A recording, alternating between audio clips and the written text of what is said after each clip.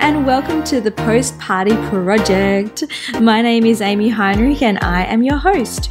Join me as we chat all things postpartum, celebrating the highs and supporting you through the lows. Everything pregnancy and birth is just such an exciting time, but often chats about postpartum experiences get missed or overlooked because everything's about the baby, which we are also totally here for. But I'm here to hear you and hold you, figuratively speaking, and to listen to your experience. Think of this podcast as your safe space to share, vent, cry, laugh, and know that you're not alone. Now, let's get into it. Hello, welcome back to the show. So I'm just recording this intro outside because Ivy's been a little bit sick over the weekend, so she's not going to daycare this morning. Just letting you know in case you hear any rogue coughs or screams or anything like that while I'm doing this intro. But today's chat is on sleep. I know that sleep can be a super sensitive topic. For me, it was one of the biggest things that I worried about even before I was pregnant. Like, I was a 9-hour a night sleeper, and I knew that having a baby would disrupt that. So whenever I thought about having a baby, that was always the one thing that was on my mind. I think I would naively ask people with newborns or babies how their sleep was going. And now I know how triggering that question can be. I think it was because I wanted to prepare myself for what I would experience one day. And yeah, I honestly think that I was just really optimistic with it all, which is good, I think, to be optimistic. But honestly, now I know how triggering it can be for new mothers.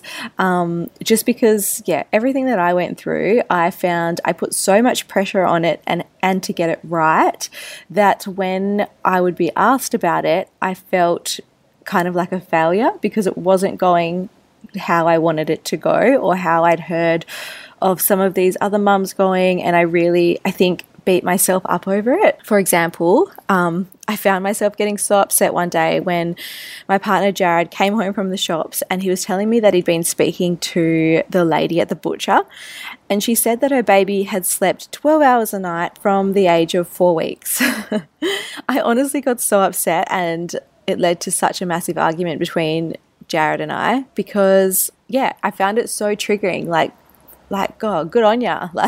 Good on you that your baby sleeps that long. I felt so angry and annoyed by it. And that was where I was at, in a state of sleep deprivation. And I put so much pressure on myself. And honestly, now I don't think I'd be as affected. Well, I'm definitely not affected if that's someone's situation now. I'm so happy for you if your baby's sleeping that much. But at the time when I was in the thick of it, it really triggered me. I honestly, would just get so upset by it. Especially because I'd read so much. I felt like I'd read absolutely everything I could about baby sleep and how to prepare for it. And then at 2 months, 3 months, 4 months, 12 months, I still didn't have a baby that was sleeping through the night. I kept going back and forth and reading and obsessing over different sleep pages. And I wanted to be there for Ivy and support her with whatever she needed, but I also wanted us to sleep better. So I was trying to find a nice balance in the right things to do for us.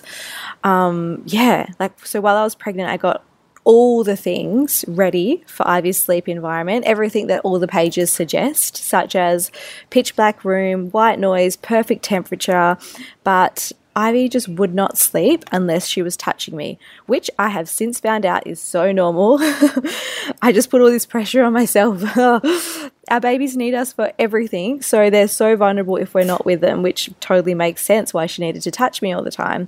And the more I accepted this, the better that I felt, and it has been a very long journey. When Ivy was about 11 months, we were really struggling. I honestly felt that for us, the 8-month sleep regression lasted about 4 months.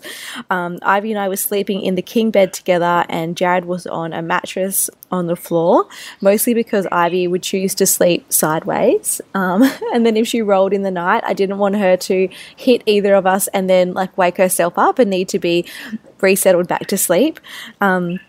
She also was going to sleep at about 6:30 or 7 p.m. at night, and then she would wake up every 20 to 30 minutes after that until about 9 p.m.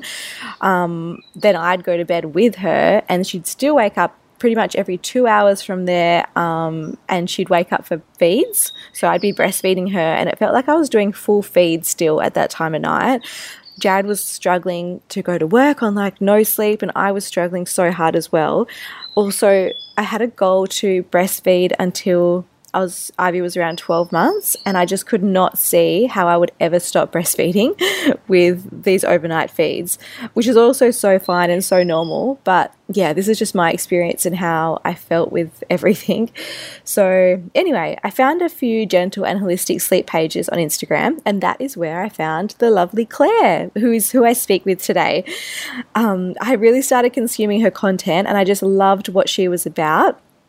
I'd recently been toying with the idea of a floor mattress. One of my friends had suggested it and talked about how easy it was to just lay down next to your little one, and then when they fell asleep, you just kind of sneak away.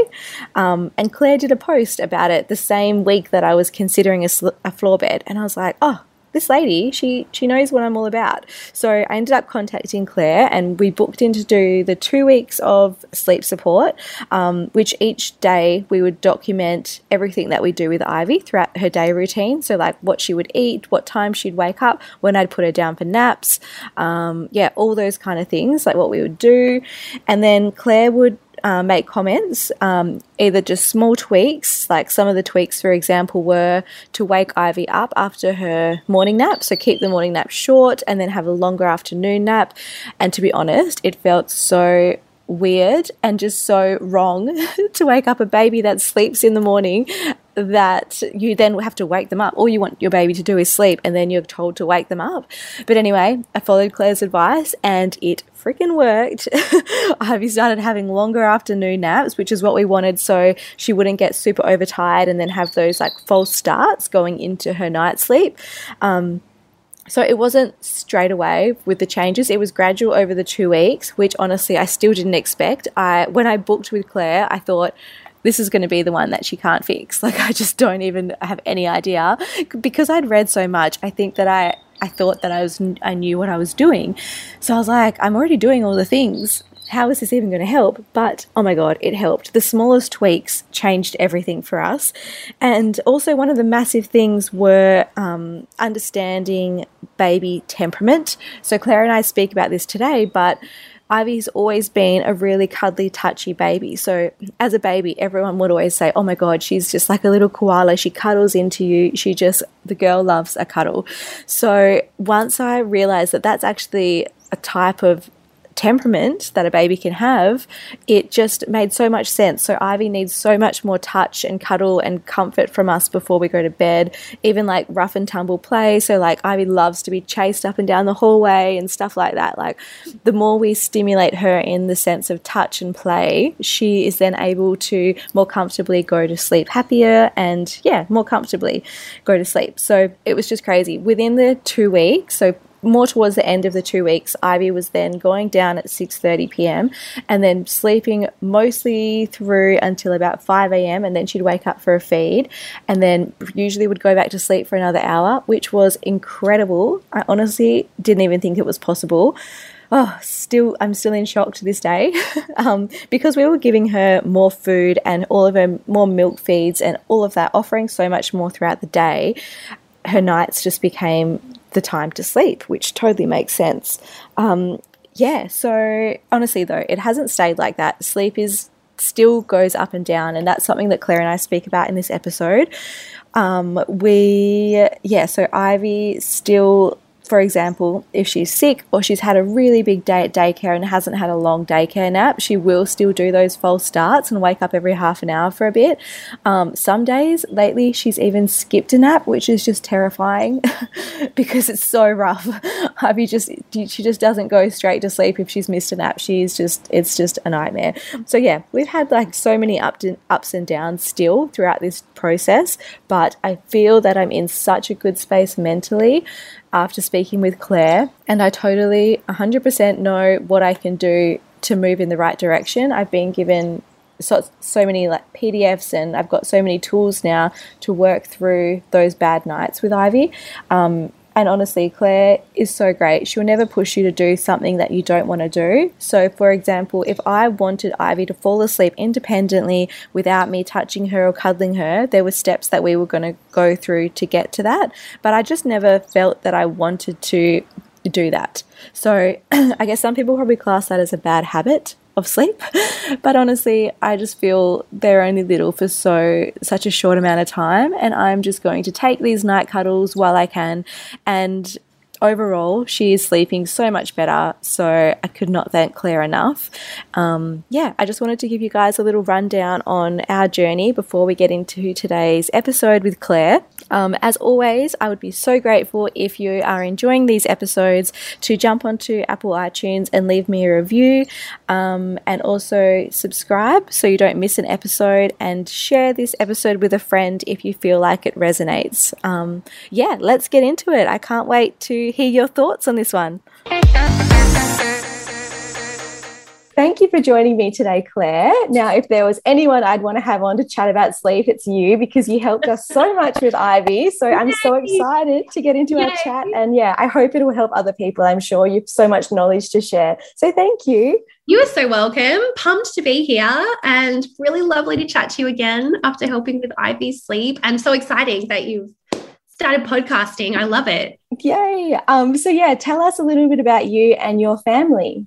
My family, yes. So there's me, Claire, me. I'm married to Josh, and we were high school sweethearts. So we've been together since we were 14. We got married when we were 19, like absolute lunatics, and we're now 31. So it's been quite the journey. And we have two little boys, Oscar, who is 3, turning 4 in December, and Theo, who is 2. So they're 18 months apart, which was lots of fun. And that's pretty much us. And I work as a holistic sleep consultant. So spend all my days chatting to families about sleep and how we can optimize sleep.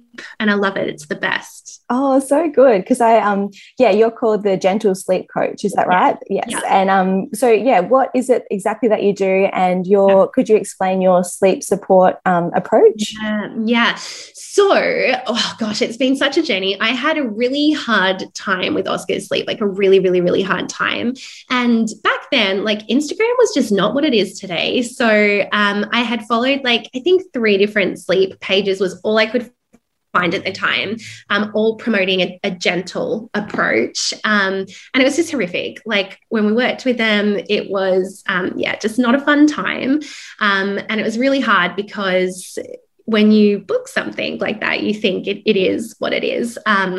So that basically just led to a journey of lots of reading, basically lots of research for myself. And then I discovered, oh, wow, you can become a sleep consultant. And I became mildly obsessed with sleep as a direct result of that. And so I went on to study to become a sleep consultant whilst having the boyos. So I did a certification right after I'd had Oscar and had gone through this journey. That turned out to not be something that was very helpful. So then I kind of put it on ice. And then I had Theo. And again, the same thing. I was like, oh gosh, it's really hard to find, support that aligned with what I felt like my parenting values were, which is responsive and attachment focused.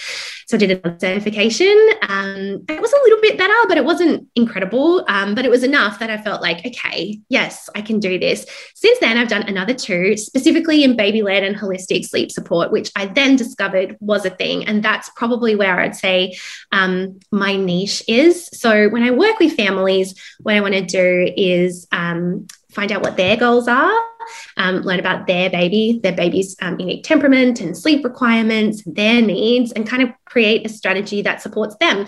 So that doesn't include crying it out. It doesn't even necessarily even have to include moving them out of the family bed if they don't want it to. It's about optimizing pretty much everything that we can control and making strategies for the tricky things, and working back from things that might not be working, but in a way that kind of feels good for the whole family and is responsive to baby as well as part of the process, is probably the best way to describe it. So no drowsy but awake and anything crazy like that. There's no pop them in their room and leave them for X amount of time. It's basically just winding back as we go. Yeah, and I think that's what stood out about you to me, because you share so much on social media about your approach as well. And I love that you really focus on the baby in particular. Like there's no one size fits all. And you like, when I spoke to you, you just like really listened to me about how Ivy was as a baby. And I was like, oh, that's like the main thing. And you were just so respectful of what I wanted as well. So I think that I felt so heard with you. Oh, thanks. But yeah, it's been shocking to me because I would say Oscar and Theo are on complete different ends of the scale when it comes to sleep needs. Oscar was a really high sleep needs baby and would always do these giant naps and huge stretches of sleep overnight.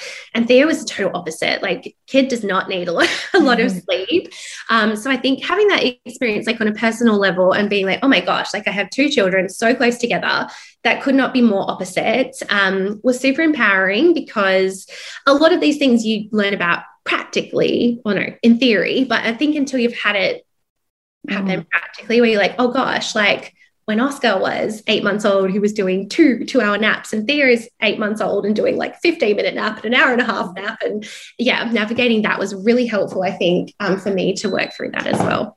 Yeah, 100%. And I think like everything that you just said before, when I was pregnant, I kind of went into it going, like I followed so many different sleep pages, which I ended up overwhelming myself, and listening to so many podcasts as well. And I thought it sounded like if you were just if you just did all the right things and it was structured, your baby would literally just sleep. So like, I was like, you know what, I'm going to get, I was like, oh yeah, this is what you do. And then it's going to be perfect. I'm like, I didn't take into account that like babies need so much more than just like a dark room and white noise and like the perfect environment. And I was like, so when it happened, and then I'd like read things like, oh, like, you know, maybe if she just cries for like a few more minutes, like it'll be okay. And I remember like her being about 3 or 4 months and leaving her for like only a couple of minutes. I could never leave her for long, but just being like, oh, maybe she'll just like, because I felt like I was too responsive, and I was like, maybe if I just leave her for a minute, she'll just like, and then she just got so worked up, and I was like, I literally was crying after I got her after 2 minutes, and I was like, what the hell, like I can't do this, like how do people like I have a friend who said once that she would put headphones in, and then like I've heard people do that as well, and I'm like, that just literally like breaks me to my heart that you have to, that some people choose to do that. And I think it's really tricky because, like you would know, like sleep deprivation, it's awful. Like you can feel so desperate, and a lot of the time all the advice is kind of like a bit of an echo chamber, like, oh, you know, they just need this exact routine and you need to just close the door and like leave them to it. So you go to a mother's group and that's what they're all doing. You go on Instagram and that's what it's filled with. And it can be hard because it does leave you to feel like, oh gosh, like that's what I've got to do. Even the direct marketing that you get from like the tracking apps you used in pregnancy, they start sending you sleep advice that is just absolute rubbish, but it's overwhelming. And so it really can feel like it's your only option, I think, sometimes. Yeah, exactly. And I just was like, oh, maybe I just have to leave her for like 1 more minute. And then when I did that time, I was like, I actually am never doing this again. And then I started and then you get so conflicted because like you said, you are so sleep deprived, and then you're like, okay, like I need to be so responsive, like I don't want to scar her or give her any sort of trauma, like I'm going to be here for her 24/7, but then you can start to struggle. So it's just such it plays with your middle ground. So that's why when I found you, I was like, oh my god, like Claire exists, like it exists as a thing. And I describe it as that, hey, like the middle ground, for people who obviously don't want to cry it out, obviously can't just wait it out either. There's a middle there. So for anyone who is pregnant right now and they are wanting to know what they can do, like, because I look back now as well and I'm like, I wish I just didn't even worry about it. Like I wish I just went into newborn life being like, I'm just here to love my baby, that's all I need to do right now. Like but hindsight, you just want to be prepared as a first time mum, I think. But in your opinion, is there anything that you can do? No, pretty much. Good. There totally is. But I think the first thing is to basically shelf all of your expectations of what it should look like. And I remember having this myself with Theo based off Oscar. When I had Oscar, I didn't even know what an awake window was. I'd never heard of awake times. I'd never heard of anything at all. I didn't even know that I had to put him to sleep. I know that sounds so stupid, but I just thought they just fell asleep. Which was a learning curve. But then I think having the opposite experience and having a heap of information and a heap of opinions can also sometimes be a bit overwhelming too, because a lot of the, I guess, generic advice we'll hear doesn't really align with what's happening with newborns. So what I always suggest to people when they're having a newborn is learn about attachment and how babies attach, which is through the senses in the first 12 months of their life. So they are hardwired to want to see you, smell you, hear you, taste you, touch you, which is why they want to be on you all the time. And that's normal. And we need to actually support that as well. That's why contact naps, they sleep like a dream, but the second you put them in the bassinet, they're awake within 20 minutes. I honestly think that understanding that takes a lot of pressure off parents when they actually know, I don't have to force independent sleep and I'm not doing something wrong. And it's okay to actually just sit here and hold them if it's doable, or get a baby carrier. If you need to have your hands free. So I think that's really important. Understanding that days and nights can get confusing can be helpful too, because it can be a thing because newborns don't have an established circadian rhythm. It's kind of developing in the first 12 weeks of their life. It's very common to get day-night confusion where they're so sleepy in the day and it's so lovely. We just sit on the lounge and cuddle them and they're asleep for huge periods of time, but then they're awake all through the night. I think understanding day-night confusion can be helpful, and kind of thinking about how we can help that. So broad exposure to broad spectrum sunlight, napping them in a bright room as opposed to a dark room, waking them up if they've been asleep for more than maybe 2 to 3 hours so they can have some awake time, lots of eye contact with them in their awake times, and then keeping nights kind of chill. So red-based lights, low stimulation, things like that is just a very simple way to support that. But we don't need to worry about feeding them on a schedule. We don't need to worry about self-settling. We don't need to worry about a routine at all. Following their cues with an average awake time in mind can totally help, but it's just not realistic for lots of babies to follow like a schedule. And I think knowing that, as well as understanding attachment, can really help to take so much pressure off the whole 4th trimester. Which is always my go-to advice is burn your routines. Definitely keep an eye on day-night confusion and average awake times, but more than that, your baby's cues, and learn why it is they're doing what they're doing, which is for attachment purposes, and also their literal survival is dependent on being in close proximity. Yeah, definitely. And I think one thing is that I think people expect like newborns to, or some people to wake up like every 2 or 3 hours overnight for a feed or whatever, but it can be 1 hour, 20 minutes. Like they especially in those first couple of weeks where they're really establishing milk supply, you could get cluster feeding for hours on end. All of those things I think nobody tells you about. So when they happen, you can feel like, oh my gosh, like this is not good. But no, they really can. They can be so wakeful overnight to start with. Some do really long stretches as well. Both ends of the scale are normal though. And I think that's important. And pretty much all we want to do is just make sure we're establishing milk supply, connecting with them, loving them. And honestly, the rest of it almost always organically falls into place as they get a little bit older and their body clock kind of starts to kick in a bit more too. Yeah, definitely. I know I put so much pressure on myself to get her used to being in a bassinet or used to being in a cot as well. And I'm like, but she would never sleep in there for longer than like 10 minutes. And now I'm like, when I have my second, like when we go for number 2, I'm like, carrier just 24/7. That's what I need to do. That is what I do. And I was, again, like a lot of working this out is, yes, obviously in a professional level, I've studied it, I understand. But practically speaking, I literally only had Theo sleep in the carrier for like pretty much actually a huge portion of his life. Almost the entirety of the first 4 months, his naps were just in the carrier because I had an 18-month-old and I would have died if I was trying to put him in the cot.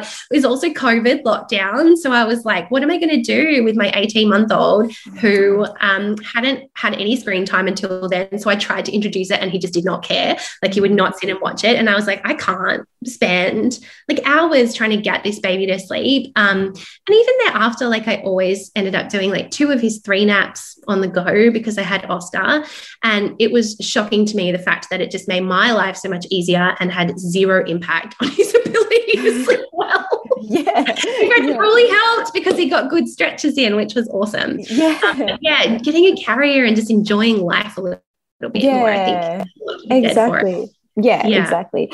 So when should we seek help for our newborn? Like what's not normal in terms of sleep? What's not normal? So with newborns, excessive discomfort and restlessness. So we all, obviously it's normal for newborns to have periods where they're crying for a while. But if you get a gut instinct that it's not normal and they have big bouts of crying spells, like definitely chatting to a medical team to see if there's anything going on. We might commonly hear, of reflux and colic and things like that. These are often markers for something underlying that isn't always kind of discovered. So actually kind of getting to the root cause can be really helpful. Things like snoring and mouth breathing, we always want to look into as well, especially if we have very disrupted sleep. And feeding difficulties will often come with that as well. So if we have significant nipple trauma, if we've got latch issues, solving those things often has a big impact on how baby sleeps as well. So looking into those things if we notice them, which is obviously easier said than done sometimes, but finding like some really good key people can be beneficial for that. I know we had a rough journey with working through that as well, because both boys had oral ties, like really bad ones, and we won't even get into my journey with us with that. But seeking the right support, because sometimes a lot of the symptoms come up when it comes to sleep, and it could be that baby's got a poor latch or something like that, so they're sucking in lots of air and then they're just so uncomfortable to lay on their back, and can't get burps up, so they're so wakeful and they're screaming in pain and arching around and things like that. So the root cause, more so than I guess the symptom, can be helpful to think about. But yeah, those excessive periods of restlessness or lots of upset, inability to lay flat, vomiting and lots of it, snoring and mouth breathing, and feeding problems would be the things we want to really look out for in the newborn season as well. Yeah. So, we mentioned a little bit at the start about baby temperament. Could you run us through like why it's so important to understand your baby's temperament? Yes. So baby's temperament is like the most freeing thing to understand, I swear. So there's 3 main temperament types, and they're made up of 9 different temperament traits. We want to think about the traits kind of like a spectrum, I guess, or a scale, and baby might be really high intensity and really low regularity, for example. But the 3 main temperament types are an easygoing baby. So the unicorn, basically very chill, relaxed, go with the flow, not really stressed about much. A slow to warm baby, which might be described as the children who, I guess, when you picture like a shy child, what would come into mind? They don't do great with change. They struggle in new environments. They really need a lot of support to kind of ease into things.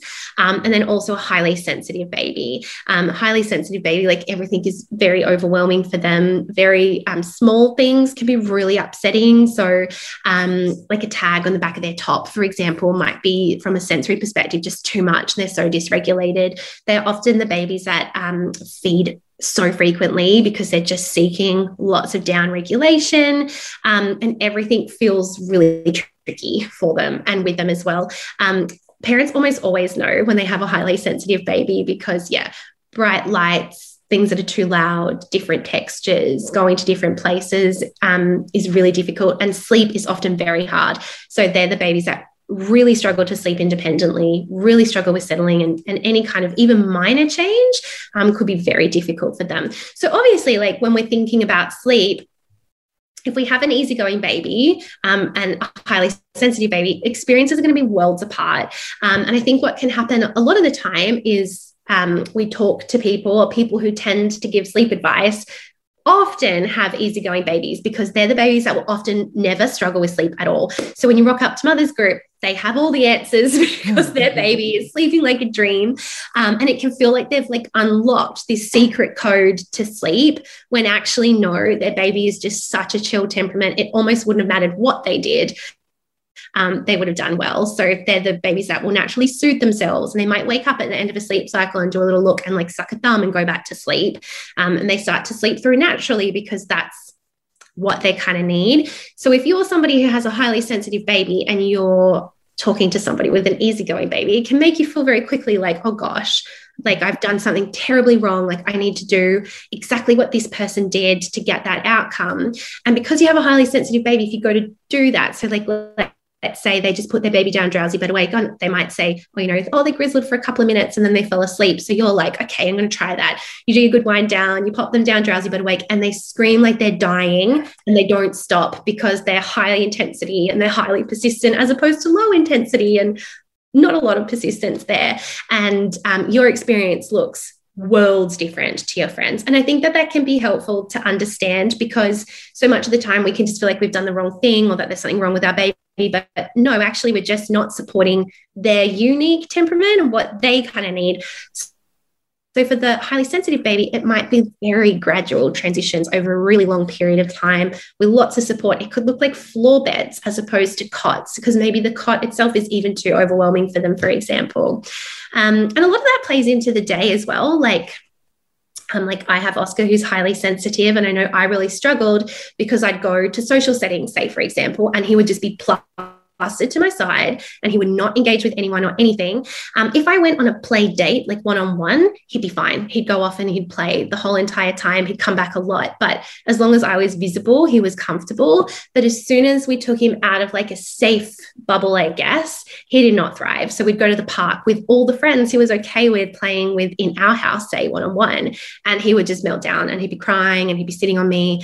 And because he didn't go to daycare, he was the only one of them, I would always be like, oh my gosh, like he's antisocial, like something is wrong.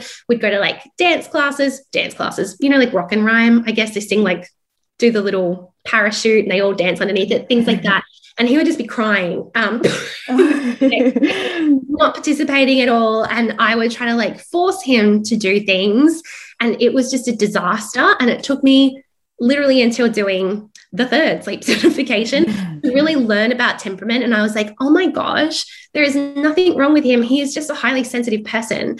And I needed to really change my approach and really be slow. And as soon as I did, like he flourished. And that's the beauty of understanding temperament. It's that, well, there's this thing called the goodness of fit. And that's to do with, I guess, the way that we adjust to support what our baby actually needs rather than forcing them to do what we think that they should. And that's basically what the power of understanding temperament does, which is awesome. And I'm and I like that was like one of the points where I contacted you, because you did a whole post on floor beds, and I was like in the moment of thinking like maybe we need a floor bed, because I was trying to get her so badly into a cot because I thought that was right. But Ivy's like such a cuddly baby. She always was always feeding to sleep and then cuddling to sleep. And even now the way I get her to sleep is I like lay next to her on her floor bed, and she needs to put her hand down my sleeves, like she falls asleep with her arms like attached into me, which I'm so totally fine for, because of what we did with you, like in learning how to schedule her day, like when she wakes up in the night or whatever, she usually just like, because she's drowsy and she's like it's right at the right time, she'll still just go back to sleep.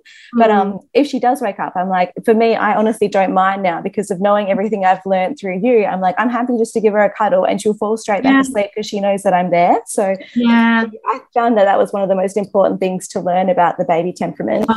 Yes. And like it's so fascinating as well, because again, like a lot of the generic advice, I guess, that we hear about babies is they will be sleeping through by the time they're 6 months, whatever. But all the research we have completely contradicts that. And if we look into the research, it's actually more common for like even 18-month-olds to be waking overnight. We're expecting night wakes until age 2, and all of the studies into, I guess, traditional sleep training over a long period of time basically shows that there's no difference at all to patterns. So although it can feel like a temporary fix, it's often just that. Which is good to know, I think. And people also often talk about getting your baby to self-settle. What does this mean? And what are your thoughts on this? Yes. Oh gosh, I could talk about this for ages, because I think self-settling and self-soothing are often used very interchangeably in the sleep world. And I know for me, like, I guess because I am a sleep page, all that comes up in my explore feed is just baby sleep and like mum posts and things like that. And if I had $1 for every time I saw a post about how to teach a baby to self-soothe. Now, we know babies do not have the neurological capacity to self-soothe. Like, that is very well proven. I have a heap of posts about it actually on the page if people are interested, but there's decades of research that very confidently concludes babies cannot down escalate themselves when they are dysregulated, which is what self-soothing is. Now, self-settling is simply the process of falling to sleep independently. So a lot of this comes down to developmental readiness, age, and temperament again. So if you have a very easygoing baby who is naturally a soother, they will potentially right from birth just fall asleep with a dummy on their own, or even without a dummy, just on their own. We didn't really do anything. They just never really had a big reaction to the process of going to sleep. So it was very chill. If you have a highly sensitive baby and even a slow to warm baby, working on self-settling can be excessively difficult and something that they never do on their own, especially if your baby is naturally a signaler. And that is, they ask for help and they really call out for that support when they need it. And with that, a lot of the time, you put them down, you do all the same things that the easygoing baby who is a natural soother has done, and your outcome is completely different and they need lots of support to get to sleep. Now, supporting baby to sleep, there is no evidence to suggest that that will cause any problems. Now, of course, you can kind of form associations with the way that baby expects to go to sleep and wants to go to sleep, just like how we do with ourselves. So like, I don't know, I'm a weirdo and I always want to sleep with a pillow on my head, on my literal head. And I always have to have white noise on, even though I'm 31 years old. And that's my sleep association. It's every human being has them.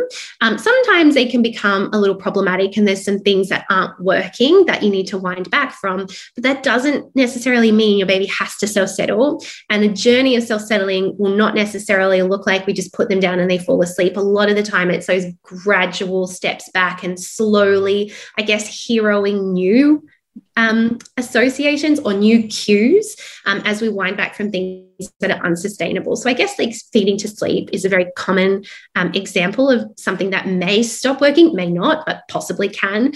So layering in some things that you can begin to wind back to can just help shift from that sleep association.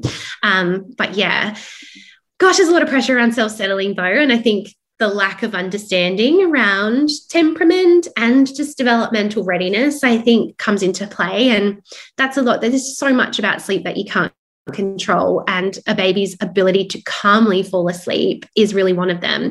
And so focusing more on how do I create calm? How do I co-regulate with them, knowing they can't soothe themselves when they're dysregulated? And how do I wind back from things that aren't working are probably the key things to focus on if that's something we want, as opposed to, just pop them in their cot and do X, Y, Z. So yeah, creating calm rituals, wind downs, cues. Yeah, all your advice around feeding to sleep like really helped with me as well, because I was quite happy to feed to sleep for like the first part of a year because it was so easy. If we were out, I could just do it. It was just like the best, right? Yeah, like to me, it just totally worked. And that's what, like, I did honestly try for a little bit to do the, what is it? Feed, play, sleep. I did try that for a bit, but it just didn't work. Like in the end, I'd be like trying to rock her or doing any other techniques. And in the end, I was like, you know what, if I just like feed her, she'll just pass out. Like, And I'm like, I don't want to spend an hour trying to do this where it takes me 2 seconds to put her down if I just feed her to sleep. So that was easy for us. But as it approached the 1 year mark and I spoke to you that I wanted to gradually stop night feeds or like I was happy to still do it if she needed it. But after we adjusted her day schedule, she just honestly started sleeping just longer stretches and didn't need it as well. So like for me, it was just understanding, through you about what she needed during the day. And it just adjusted our nights so easily. Like I honestly thought she was going to have to cry.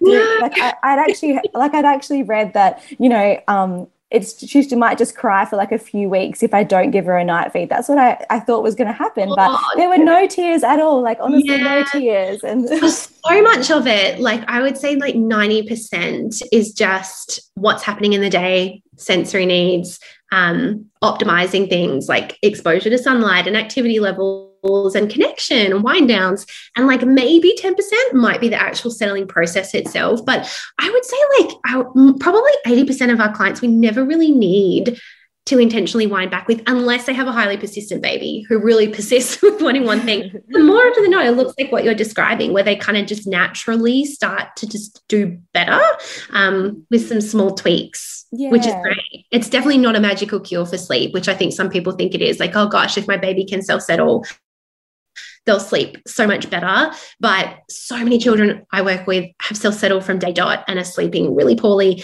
And other people who never work on self-settling, and we adjust different things and their baby sleeps like a dream, it's definitely not a magical cure. I think what it comes down to is working out why are the wakes actually there and what's baby kind of communicating through them. And sometimes they might be communicating that they want that form of comfort, but more often than not, just something's off that we just need to adjust. Yeah. I can't remember what we classified Ivy as when we were speaking, but I know because she's not super sensitive. She's quite chilled, but she always has to touch. So I think she was more highly sensory. Yeah, she's probably a sensory seeker. Yeah, so sensory needs are super important as well. And everybody has a unique sensory system and different things that elicit different responses. And we need different amounts of input.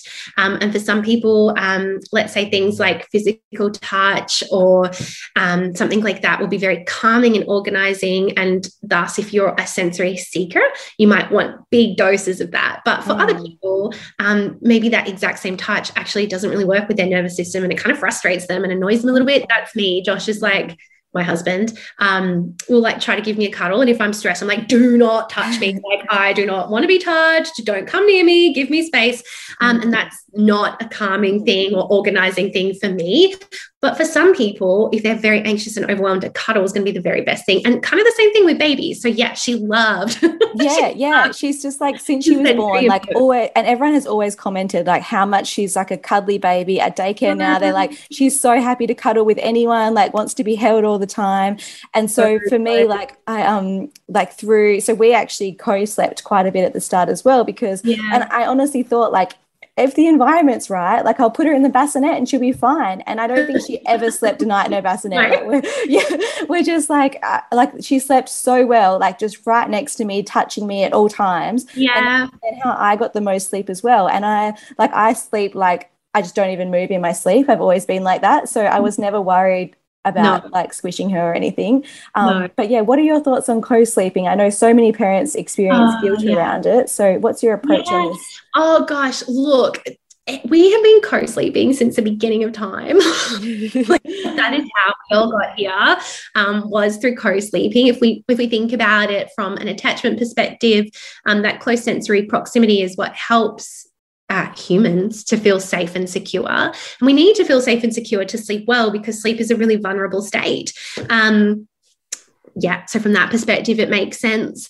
It often can really help make night wakes more manageable, because you don't have to get up and traipse to a chair and feed them or rock them and put them back down. You can just roll over and give them a cuddle. I'm all for co-sleeping if it's going to work. I totally understand if it doesn't. But I think, it's a lot of misinformation around co-sleeping. And I think we're coming a long way. Like there's safe co-sleeping guidelines now, like on the Red Nose website. And I think the research showed that like 87% of families will co-sleep at one stage. And I think where co-sleeping gets dangerous is a lot of that's reactionary, right? So maybe baby's sick and they've been up all night and you fall asleep with them on a lounge, or you just have a wakeful baby and you're so depleted, so you bring them into bed, but you haven't set up a safe space to do that. And I think we don't empower anybody by just not talking about it being an option and how to do it safely. And I think that is coming around now and is shown by a lot of the recommendations that are coming out, is that actually, an acknowledgement that it's really normal and almost everyone does it. For some reason, it's become so taboo. But we know from the research that actually it's the minority who won't co-sleep at some point. So I think having some good information around it is so important. And it's just a natural, normal way for all of us to sleep. Like I know I can't sleep well on my own. And when we think about it from like an evolutionary perspective, like babies rely on us for their literal survival. So of course they want to be in that close sensory proximity because they need to be to stay alive. Yeah. And honestly, I would feel so stressed when, like, because around 6 months we started getting Ivy to sleep overnight in her cot, and I don't think I slept for those like however many months because I was so used to having her right next to me that I would wake up every hour and check the monitor and zoom in to see if she was breathing still. I so get it. Like I was the worst at moving the boys into their own room, and we needed to. Like we started waking Oscar up. And with Theo, we moved into a house that he couldn't literally fit in, but I was like a hot mess. But yeah, probably helpful to note as well that by definition, co-sleeping is just having baby within arm's reach. So room sharing technically is co-sleeping as well, which has so many benefits in terms of reduction in SIDS risks and all that kind of good stuff. And so if we do want to bed share, because I looked into this a lot as well, what is the safest way to do it?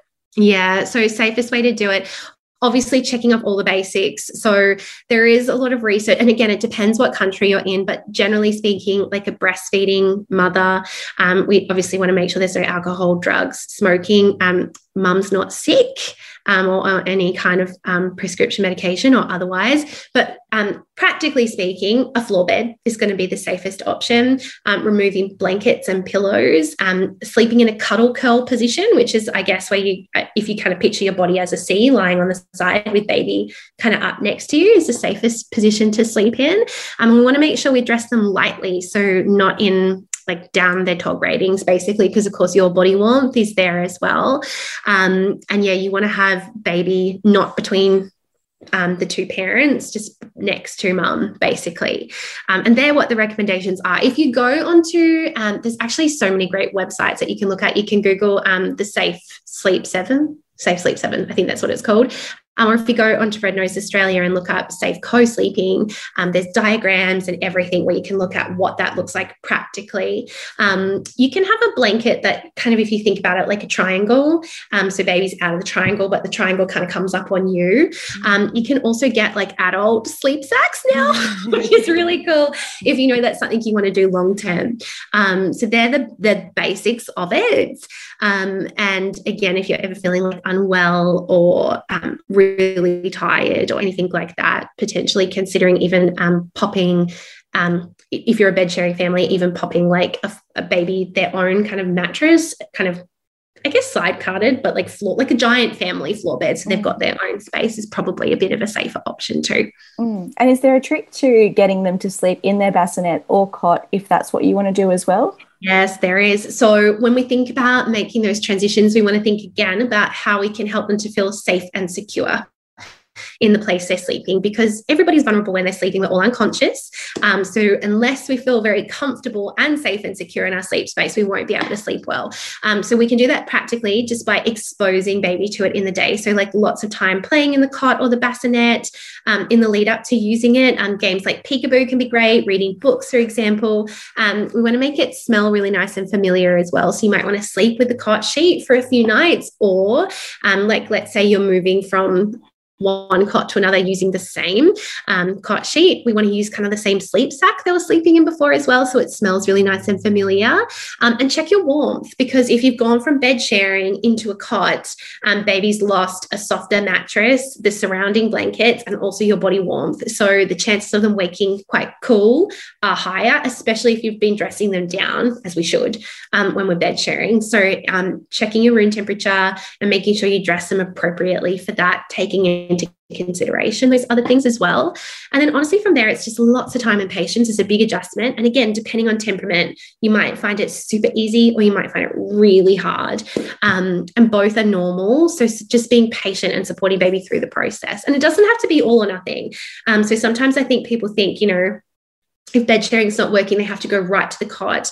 Actually, maybe they only go to the cot at the start of the night and then you'll find to bed share in the second half when you're more tired. Like that's okay too. There's no rules.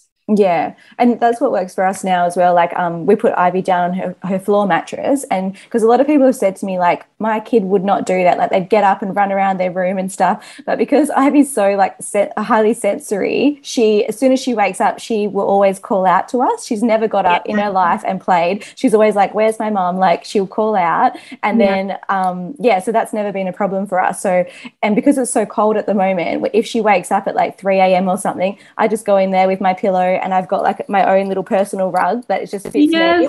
And so then I just sleep next to her for the last couple of hours. And pretty much as soon as she sees me, or as soon as she puts her arm back into my sleeve, she falls asleep within a second. And I could go back to bed, but by the time that's happened, I'm already there. So it's so handy having the floor mattress. Exactly. So like there's no rules. It's just what's going to work best. And I think sometimes the intimidation is thinking that, oh gosh, like if I put them in the cot, then I have to put them back into the cot every single time, but you don't. And they're not. I don't know. I think sometimes we don't give baby credit for how clever they are. Like they're not going to be confused. Yeah. And I think like there's so much pressure as well from like other, like, I don't know, maybe older generations are like, oh, you'll be bed sharing until they're 10 or whatever. Like, and you just, so. But it's so funny now that I've got like an older child, like Oscar's turning 4. I'm like, oh, I just wanted to like have a nightmare and come up in a cuddle. Yeah. It's funny how it changes. Hey. So let's chat about regressions. What are they, and when can we expect them? Okay, regressions, big topic.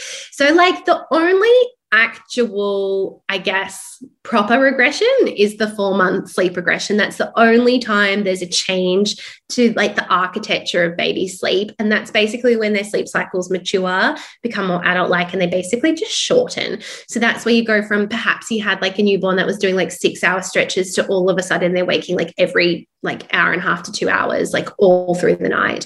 So that's the only one that's an actual change to sleep itself. And that typically occurs around 4 months. It can happen earlier. It can happen later within kind of like a 2-month window, I guess, of that. But that's the only one that's a permanent change. The rest are purely developmental. So there's so much happening neurologically and developmentally for baby. I would say like in the first couple of years of their life. And there's these times where there's kind of like, I guess, like a lot happening all at once. And that's what creates what we know to be the common sleep regression. So that's the 6-month, 8 to 10, 12, 18-month, 24-month. Now, that's not to say they're the only times that sleep is going to regress or that they are the times sleep will regress. They're just the common times where there's like, I guess, a lot happening all at once that leads to a snowball effect of regressions with sleep. I like to remind people that whenever we see a regression with sleep, it's because something else is progressing. So it's always because things are actually developmentally advancing. So it's more of a progression than a regression. With most of them that are developmental, which is all of them but the 4-month, they should pass on their own within a maximum of a month. If not, there's probably something else going on. And again, keeping in mind, we can get regressions for a number of different things like separation anxiety. You can get regressions with sleep when baby starts daycare because of that separation potentially and just trying something new. If there's a new sibling, when they move to a new room, if you go on a holiday, if they get sick. So any significant change can spark it as well. And that's why it's important to remember that sleep isn't linear. And I think sometimes people think, I'm going to book sleep support and they're never going to have a problem with sleep ever again. But what we know to be true is there's just so much that we can't control with sleep, and it's always going to ebb and flow. It's always going to be getting better, and then all of a sudden something happens and it feels like it goes backwards, and that's normal for babies. But knowing how to kind of manage them, I guess, is what can help them feel a little less overwhelming. And I think that's what I've kind of learned now that Ivy's around 17 months, that I don't feel as much pressure on myself. Like I used to be like, oh no, this is where we are now. We're going to be stuck in this bad sleep rut. Because for some reason, I feel like hers always last a couple of months. Like I feel like they always last a bit longer than usual. Yeah. Like we've just come out of the other side of her dropping to one nap, and she's gone back to sleeping like well again. And I'm like, I didn't change anything. Like she needed a little bit more support, a little bit more, a few more cuddles. But I knew, like, I just kept reminding myself that I haven't changed anything. Like it'll come good again. Like it'll come good. And it is like almost always it comes into line. And sometimes I have clients I've worked with previously who hit a regression, be like, oh my gosh, like I think I need more help. Like this is going on. And I'm always like, just give it time. And I would say like 9 times out of 10, probably even more, a vast majority of the time it does that. It just settles itself back down. Yeah, like the first couple of days it happens, I start going like, oh, maybe like she went to bed too early, or maybe she went to bed too late, or her nap wasn't the right length. And then I'm like, oh no, wait, it'll even out. And It then I does. just take away the pressure of overthinking it. And yeah. Exactly. And I think sometimes what happens is we panic that something needs to change. So we change things, and those changes can sometimes actually backfire and cause like more disruption. But almost always, if everything else seems fine and it just seemed to come out of the blue like that, it's almost always developmental, and that regularly just passes on its own. But doing things practically, like just practicing lots of new skills in the day, giving them lots of time to play freely, and really increasing connection, especially once we're past like that 8-month mark, it's almost always separation anxiety in some way, shape or form. So practically like things like co-bathing, extra long wind downs, lots of physical touch, to just kind of fill, I guess, the love cup up a little bit, is just something really practically that will benefit pretty much every regression. So another thing that stressed me out a lot when Ivy was younger, before I saw you, was catnapping, because there's so many things on Instagram that is like how to stop your baby from catnapping, and I literally was like, what am I doing wrong? Obviously I'm doing something wrong, and the pressure I'd put on myself to stop her catnapping. And even at nighttime, like there was so many times that Jared was like, Amy, relax, just bring her out, have her sleep on your chest and we'll watch a movie. And I was like, no, she has to sleep in her cot. Like, why didn't I just relax and watch the movie with her? I know, I get it, but it's tricky because catnapping really is developmentally normal until around 6 to 7 months on average. And that is just because the brain is so clever at micromanaging the sleep that it needs. And all the naps are there for is to relieve sleep pressure.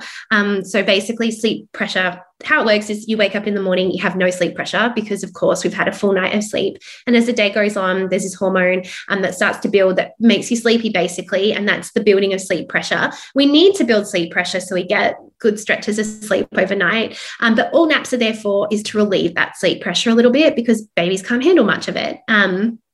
Until we get to a point where babies' sleep biorhythms are developed enough and their awake time is actually high enough to merit a long nap, we will get cat naps.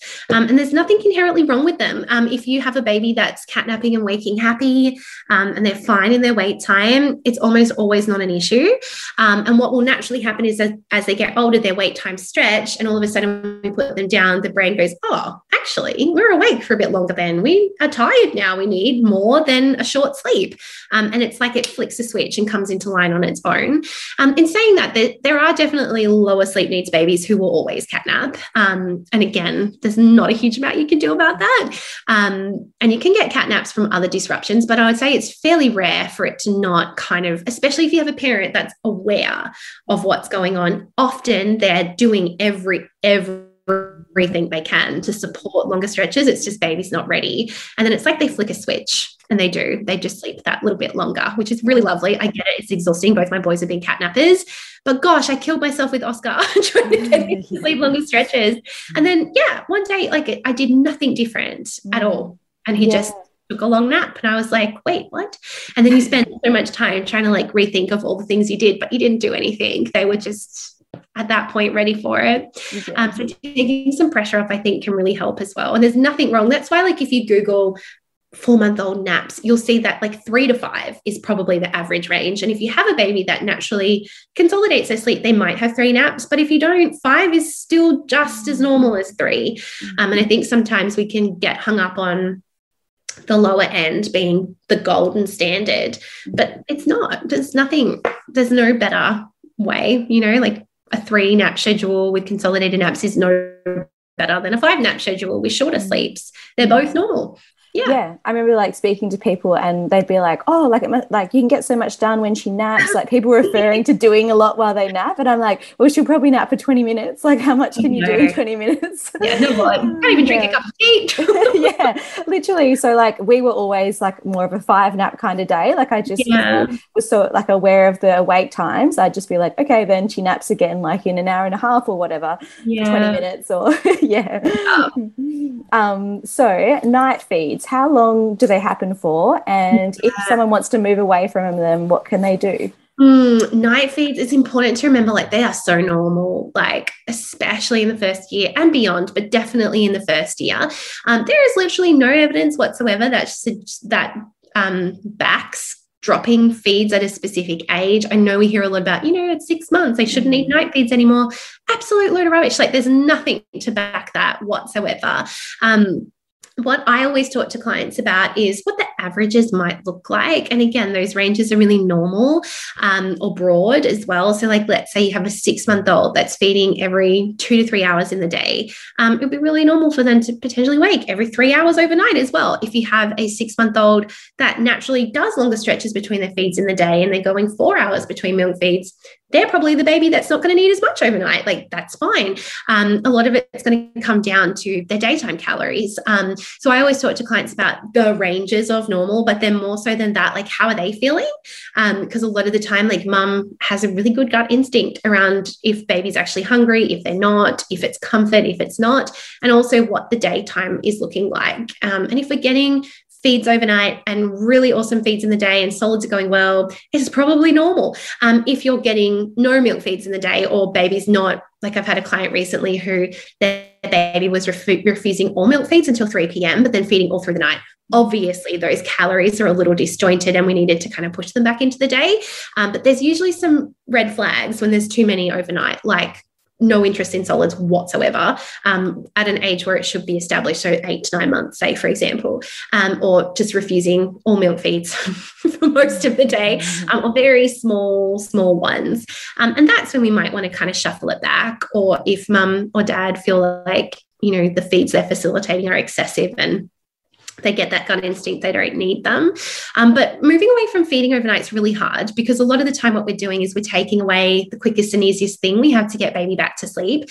So whatever we do will be harder, longer, and more difficult, which is something I always tell clients about, which is not a fun conversation to have. But I think the reality of that's important, because unless you feel very strongly that this is the right thing and at the right time, it's very hard to do unless you have a very easygoing baby, because part of the process really is creating those new patterns and normals and supporting baby through the change. So kind of thinking about, like, okay, how many feeds do I have now? How many do I feel like is appropriate? So maybe feeding one, supporting one, if you have multiple wakes overnight, is helpful. So rather than feeding every hour, you feed every 2, or rather than feeding every 2 hours, you feed every 4, whatever you feel like is a good fit. And then when we're thinking about comfort, there's no rules. So I would almost just view it as anything other than feeding. So can we rock them to sleep, cuddle them to sleep, bounce them to sleep? It's easier with toddlers because you can talk to them, you can read books about weaning, we can do role play. But with younger babies, all that we want to focus on is co-regulating with them, and it'd be normal for them to have a hard time with such a big change. And our job would be to support their emotions and to help them to kind of soothe and comfort into going back to sleep, knowing that they can't do that on their own. But yeah, that was lots of ways to do it, but no, honestly, your approach with us was so good. Like, because we like looking at how Ivy ate during the day, like I know you suggested us adding so much more protein, and she had like more feeds throughout the day, and then at night time, like we did the same thing. Like I think I was feeding her like a few times through the night still, but then like the first feed, we just like I just settled her, and then I remember I was like, for the first week or so, then she just like would naturally sleep through, and then she'd wake up at 4 or 5, and I'm like so shocked she didn't even like wake or need it. And then eventually like we completely pushed it out, and I ended up like I kind of like naturally weaned her from there, because like my milk supply just kind of dropped, and it honestly, that's kind of what I wanted to do anyway. Like that felt really right for us, and it was such a natural progression that she just like she was just never upset, and I'm just so happy the way it all worked out. And that's the thing, it's got to be at a pace you're comfortable with,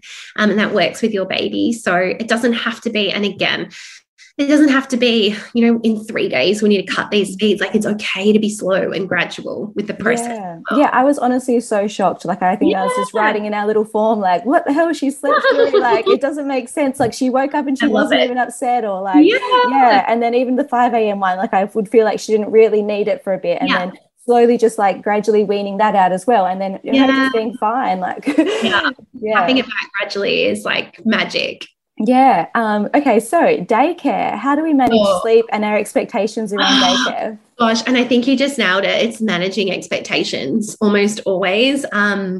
there is nothing we can control with daycare. Yeah, really hard. They can go so rogue sometimes. They can go so rogue. I have a client at the moment who has a 2-year-old, and yesterday daycare gave them a 3.5-hour nap, and the baby was up, toddler was up until like 10. And I was like, I know, but it's going to be because they slept for like 3.5 hours. So some daycares are awesome, and you can have conversations with them about your baby's sleep needs and what that looks like. A vast majority of the time, it goes nowhere and they do whatever anyway. So I always talk to clients about, okay, think about what you can control again, which is absolutely nothing in the day. So think about what you can do on your home days and your back end. So like when baby gets home, if they haven't slept, they are probably exhausted. So perhaps they need an extra nap if that's age appropriate, or perhaps they need an early bedtime. If they've had a huge amount of sleep, which happens, let's go the opposite way. And actually, maybe you're going to have late bedtime tonight. And I know that's not ideal, but there's nothing else we can control with it. I think so much of the stress with daycare, though, is wanting to control something that we cannot. So thinking about managing expectations, it's okay if they don't sleep great. It's okay if they sleep too much.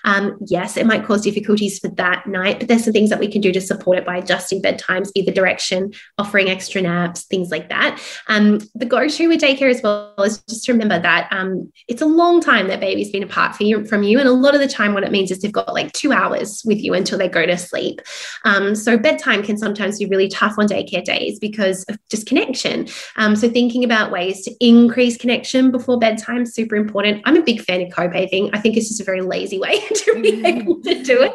I just jump in the bath or the shower with them.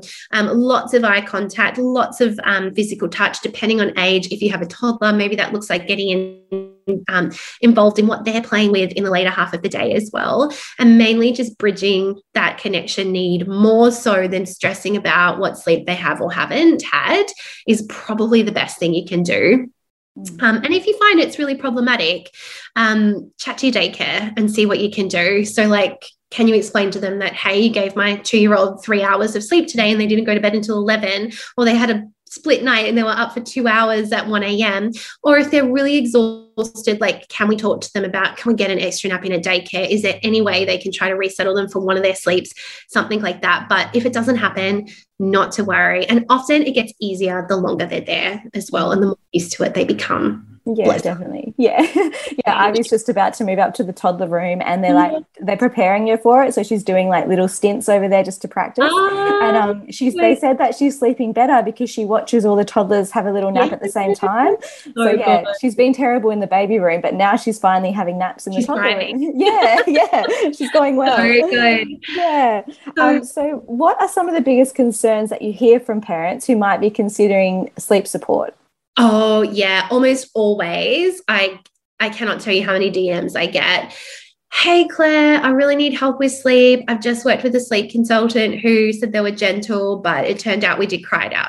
Almost always. I think chatting to people about where they studied can be helpful, because I know from my own personal experience, the first 2 places I studied with, whilst advertised as gentle, and at the time I just didn't have the depth of knowledge that I have now to be able to decipher the difference, I fully thought that I was going to get from them what I got from the last 2, who are opposite ends of the spectrum. So I think actually talking to people, if you're going to work with them, about where they studied, or just asking, like, what does your support look like? Like, we start off with something I'm comfortable with, but 2 days in when it doesn't work, are you going to suggest control crying? Is a very good question to ask, because a lot of the time that's the thing. People will start with, oh yeah, like we do a full spectrum of approaches, or yes, lots of our approaches are gentle. But then what happens is, because gentle is actually slow, because it's a gradual reduction, when you get to day 2 or 3 and it's taking a little bit longer, or you're struggling like that, you'll have it suggested to do control crying. And I think that that's people's experience. And I think that that's the big thing that people are worried about. So having really clear conversations, and your sleep consultant should be so open with you about those things. Absolutely. And I think the other thing is thinking that they're not going to be heard. And that's something that I've seen a lot, or I get a lot, is like, oh gosh, you're just going to tell me what to do and not listen to what I actually want to do or need. And that's a big one for me, because that was my experience as well. Is I had all these things and I was like, I don't want to do this, I'm not comfortable with this, and all of them were disregarded. And they're like, oh, well, if you're not going to be consistent, you're not worth working on it. And I was like, no, I am willing to be consistent. I just want him to stay in my room. That's all. Like, that doesn't impact how consistent I'm being. It just means he's sleeping with me instead of over there. And I think, again, having really honest conversations about, like, what do you see my role as in this is important.